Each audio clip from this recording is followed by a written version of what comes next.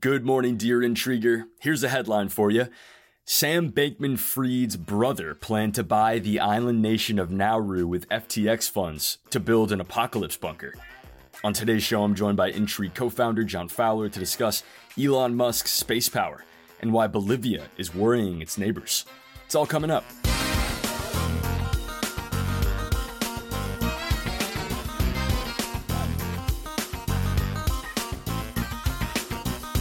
Morning, John. How are you? I'm very well, thanks, Ethan. I had the very, very good fortune to spend the weekend up in my favorite state in the Union, Maine. So I'm feeling good. Oh, that's a great state. Here's a little fun fact, John. If you didn't know this, as a Massachusetts guy, I'm compelled to tell you this. Yes. That Maine actually used to be part of Massachusetts. What happened? It's a terrible tragedy. I'd rather not get into it. You let it go. You let the most beautiful state in the Union go. That's we mourn terrible. The loss of Maine every day. Yeah, understandably. Well, John, I mean, this is. I'm glad to hear that you're all the way in the far north of the U.S. because it's sort of incredible. We don't appreciate enough that we're able to do this podcast together. I mean, the internet is an amazing thing. We live about 1,000 kilometers away from each other. Usually, I think Maine is probably 800 kilometers away from DC. We have a colleague in Brisbane, Australia that lives 15,000 kilometers away. So our work would be impossible without the internet. And it's hard to imagine what we would do if it ever went down. Yeah, absolutely. I marvel at that every day, even with the annoyances of constantly saying, oh, you're on mute or can you hear me? It's still, when it comes out in the wash, is an incredible thing. And I think it's true for, a lot of people now, just about everywhere. We've talked about undersea cables and potential threats against that infrastructure. And I think the fact that we rely on it so much makes those threats much more real to everybody. You only have to think about how disruptive it would be, for example, if, Taiwan had its undersea cables cut. So I think there's a lot of reasons. I think people are aware of exactly what you said when you led this conversation, and that's why they're making investments in the economic, national security, those kinds of areas. They're investing in making sure the internet stays on all the time. Right, and one of those ventures, Elon Musk's Starlink, is starting to get a lot of attention, and that's what we're talking about today. Yeah, it sure is. I mean, we decided to talk about this because it got a full feature length write-up in the New York Times over the weekend. I mean, we normally cover events, the coups, the protests, the legislation, but I think this story hit both of our curious bones, which is not at all a saying, but you know what I mean. No. Yeah. So this story in the New York Times, it was kind of fascinating. It was just kind of went behind the scenes into Starlink. And for folks who aren't aware what Starlink is, it's a company that's operated by who else? Elon Musk. And it's operated by SpaceX, his kind of aerospace company. And the idea is that they've built a ton of small, low orbital satellites. They've launched a ton of these through SpaceX, about the size of the sofa, these satellites. And they provide round-the-clock global internet service as they orbit the Earth. SpaceX started launching these satellites back in 2019, and there are currently over 4,500 of them. And I think Musk said he plans to send something like 40,000 up in the coming years. So he's just getting started. I got to tell you, it sounds like an amazing service. The tech blogger Ben Thompson, who I often talk about with you, Ethan, one of my favorite bloggers, he recently trialed it on a trip to the far Canadian north to see if he could work while he was on a camping trip. And he said it worked as well as, many cities, wired fiber optic broadband connections would work. So it's really amazing. And you can kind of think some places in the world are, not just holidays, but people live in places that are far too remote to connect to these internet cables, and Starlink could really change the game for them. Okay, so then what's not to like? I mean, this sounds like a complete and John, if I may, unqualified success story, even a miracle. Elon Musk is what I would say back to you. As with all things, it's never as simple as an unqualified success, right? I think he gets a lot of media attention, and he's built incredible things that only he could build, but those things are not without their problems. Let's just say that. And this New York Times article pointed to two kind of big problems. The first being a more technical, scientific, astronomical problem, and that's that having too many satellites in low Earth orbit could obscure the night sky for telescope operators on the ground. and that lots of satellites have a higher risk of collision in the low orbit. I think even one collision, they said, can start a chain reaction of collisions that could make it much more difficult to conduct satellite or spaceship launches in the future. And I think some experts even say that space debris could essentially turn the planet into kind of like a prison from which we can never escape, Ethan. Jeez, John, that's kind of dark, isn't it? I mean, we're recording this on a Monday. I know. Can I at least get to Wednesday, Thursday? Let me get into the week a little bit. I know.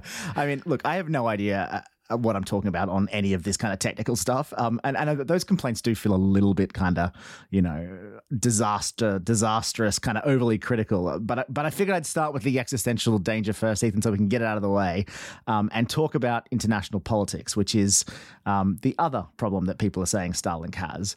I think it's useful to go back to the start of the Ukraine war for this because, folks might remember that. And we're talking super early on in the days of Russia's full-scale invasion, a cyber attack took down almost all of Ukraine's internet access. Ukraine's digital minister actually appealed for help from Musk, and days later, a bunch of these Starlink terminals, which communicate with the satellites that we just talked about, they arrived in Ukraine. And it was a huge moment in the really early days of the war. Some reports now say that Ukraine's internet is now mostly accessed through Starlink, and Ukraine's war effort really wouldn't be possible without this service. I think there's just one example was that drone operators need it to coordinate the strikes that they're launching, and that the process of picking targets has fallen from 20 minutes to just 1 minute, according to this New York Times article using Starlink. So it's pretty incredible. Again, John, what's the issue here? I mean, it sounds like a problem for Russia, but what's not to like if you're Ukraine or one of Ukraine's backers? Right. Well, it just comes back to Elon Musk, the man in charge. Sorting out Elon Musk's kind of political views is not an easy thing to do, and I'm not even going to try to do it here. I think the problem is what consultants might call key man risk, right? Like, given Musk's mercurial politics, I'm not sure I'd feel great if I were, completely dependent on what Musk and Joe Rogan cook up after passing the bong around on a Friday night, if you know what I mean. I think the clearest example of that, to sort of not be too flippant, is last fall, I think it was, Musk proposed a peace plan. Some folks might remember that. The peace plan would have required Ukraine to give up large parts of its territory, including Crimea. And lots of people, including President Zelensky, called it pro-Russian. And according to the New York Times, and I actually didn't know this, but Musk essentially tried to pursue that plan, his idea for peace, by restricting Ukrainian access to Starlink in areas from which they could launch attacks against Crimea. That's a fairly overt sort of intervention in a foreign war. And I think the point here isn't whether you agree or not with Musk. It's just that's clearly too much power in one person's hands. So what's being done about this? I mean, how are governments mitigating the risk of outsourcing all of their internet needs to someone like, or not even someone like, how are they mitigating the risk of outsourcing all their internet needs to Elon Musk? Yeah. Right. Well, firstly, I think they're kind of trying to reduce their dependence by purchasing dedicated Starlink satellites for themselves and the terminals. The Pentagon purchased apparently 400 or 500 of those terminals and services that they say they'll have complete control over. And elsewhere, in the EU, for example, governments have set aside billions of dollars to build what they call a sovereign satellite constellation. But it's a big conundrum for policymakers, right? In Taiwan, to go back to Taiwan example, for instance, that their internet will almost certainly be taken offline if the Chinese were to invade. And Starlink would, just like it has been in Ukraine, would be a huge help. But Musk has major financial links to China. And if China ever did invade, I think he'd come under a lot of pressure to kind of turn off Taiwan's Starlink access. Right. In a way that he hasn't come under pressure from Russia. Right. I mean, yeah, exactly right. And so, the race is really on defined alternatives. And that means that there's a lot of uncertainty about where and when people will be able to access the internet. And clearly, Musk has a huge head start in kind of sticking satellites into space. Yeah, the article pointed out that Amazon launched its first two, or planned to launch its first two satellites, but those launches were canceled because of technical difficulties. Right. So he's got 4,500 in the air already. And plans to, 10x that. So yeah, exactly. I think ultimately I was going to say that I think it's just like another example of what we've called before on the podcast, the nationalization of tech and, the splintering of the internet. I think governments have woken up to the immense political power that these technologies have in people's lives, and they kind of want to control that power. Or if they don't want to control the power, for nefarious reasons, they want to control it so that people like Musk don't.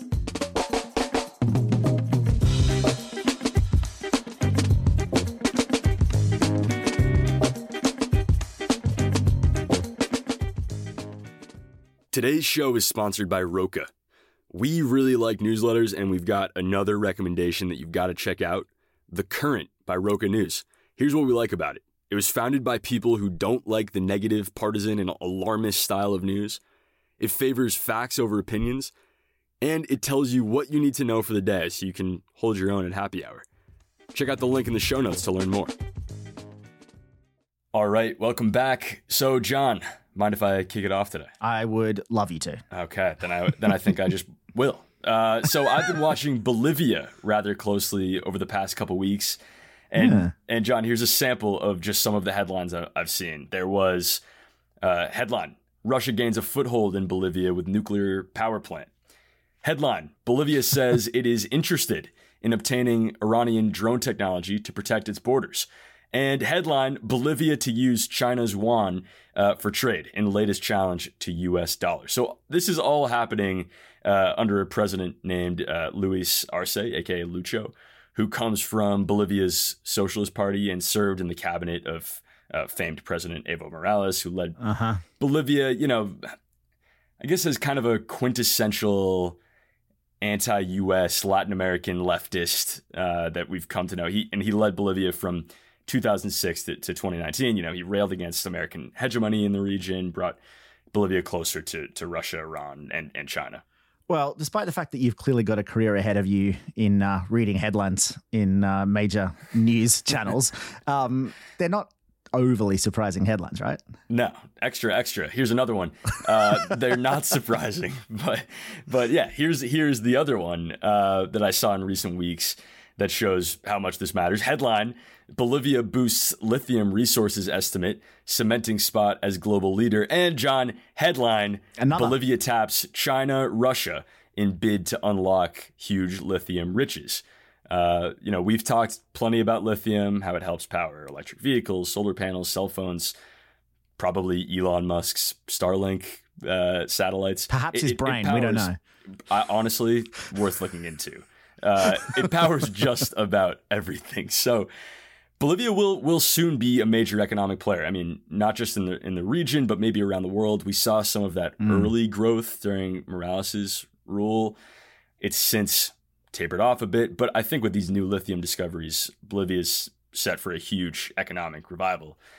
And the fact that they're now the third South American country to conduct some trade in the Chinese yuan, and the fact that they're turning to Russia and Iran as economic and defense partners will certainly give policymakers in Washington, who are quite averse to foreign actors operating in the Western Hemisphere. I'd say so. It'll give them a good scare. Yeah, that would be, if I was a policymaker in DC, that would give me a lot of pause for thought. I think their lithium reserves are still pretty undeveloped, so there's time, I guess, for them to get their policy settings right, but it's something that, I mean, I hope they're watching. Let's put it that way. Yeah, there's a lot of potential reserves in Bolivia that are untapped. The U.S. has other partners in South America as part of this lithium triangle. There's Argentina and Chile, which they're a bit closer to, but I don't know if you saw this. Chilean President Gabriel Boric said that he was going to fast track Chile's transition to socialism, which, again, not something American policymakers are keen to hear. It's not going to go well down in DC, no. Yeah. What's on your mind, John? Yeah, well, you won't be surprised. Ukraine is kind of on my mind pretty much always at the moment, and I think it is for many folks in our audience. But there's three key developments that I think that are worth mentioning, and they're all kind of different, and they present different questions in a way. The first is that I think Ukraine seemed to take responsibility for several drone attacks in Moscow over the past few days. I'm sure folks will have seen the headlines of, buildings in Moscow being, light damage, but, decent damage from these drone attacks. And the interesting thing is that President Zelensky took responsibility, and he went so far as to say that the war is now going to start coming home to Russia, which is... Oh, wow. Yeah, and they've done this before, or allegedly they've done this before, but they've never said that. They've never made such an obvious statement of responsibility. And, I wonder, there's a couple of things. I wonder if it means that they're kind of slowly ramping up these kinds of attacks inside Russia in prelude to a missile attack, perhaps. Like kind of a frog in the boiling pot kind of thing, that if you do it slowly, then the reaction may not be as harsh. And, we know that Crimea is a huge goal, so maybe that's going to become more of a target for Ukraine in the near future. But the second development is that Ukraine seems to have had its first kind of tangible success in the counteroffensive that's been going on this summer. Or maybe a better way to phrase it is the first obvious media-friendly success. They retook the town of Staromayorsk, and again, that's my best effort at a Ukrainian town pronunciation. But it's near Zaporizhia, which is kind of in that eastern area of Ukraine.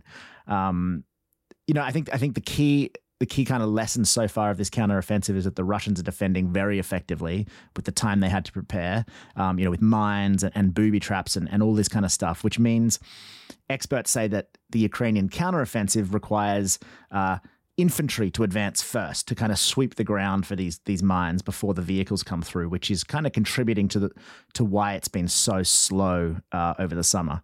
But I wonder whether this could be the start of some more breakthroughs.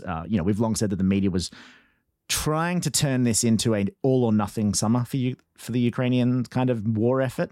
And I think the Ukrainians, just as I mentioned, have had a little bit of success pushing back against that narrative that it needs to be quick and decisive. I still think they want a couple of pretty decisive victories if they want to kind of rely on continued US support. Yeah. And what was the third thing that you wanted to note?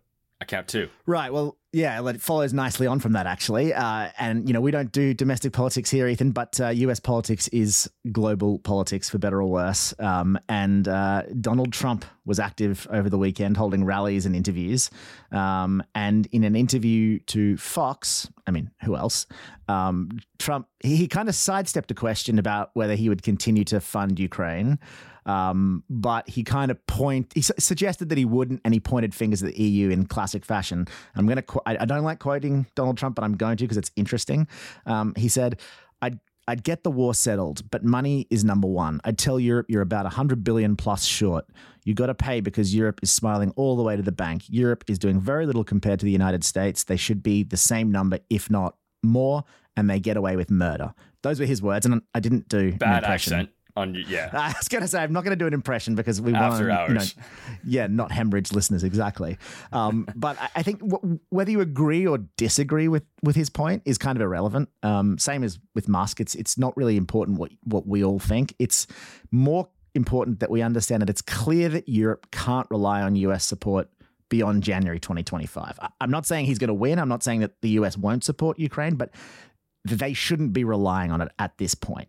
I think that means that they have to kind of grapple with a decision about whether they're going to take over the spending that the US might potentially withdraw, or they're going to have to push for an earlier peace in Ukraine. But on the other hand, in the Kremlin, Russia hears that and says, well, if we can just keep this war locked down in this kind of stalemate until January 2025 and cross our fingers that Trump gets elected, then everything could change. So for now, there's no change on that front, but there are some very, very interesting political dynamics playing out for sure. Yeah, and there's been a series of polling in recent days. One came out in the New York Times today that had Trump as the clear frontrunner, at least in the Republican field. So if it comes to a general election, we're going to see two very different visions of how the war in Ukraine should play out. Exactly, and that's why Europe needs to be prepared for all of those outcomes, right? Well, thanks, John. Talk to you soon. Thanks, Ethan. Appreciate it.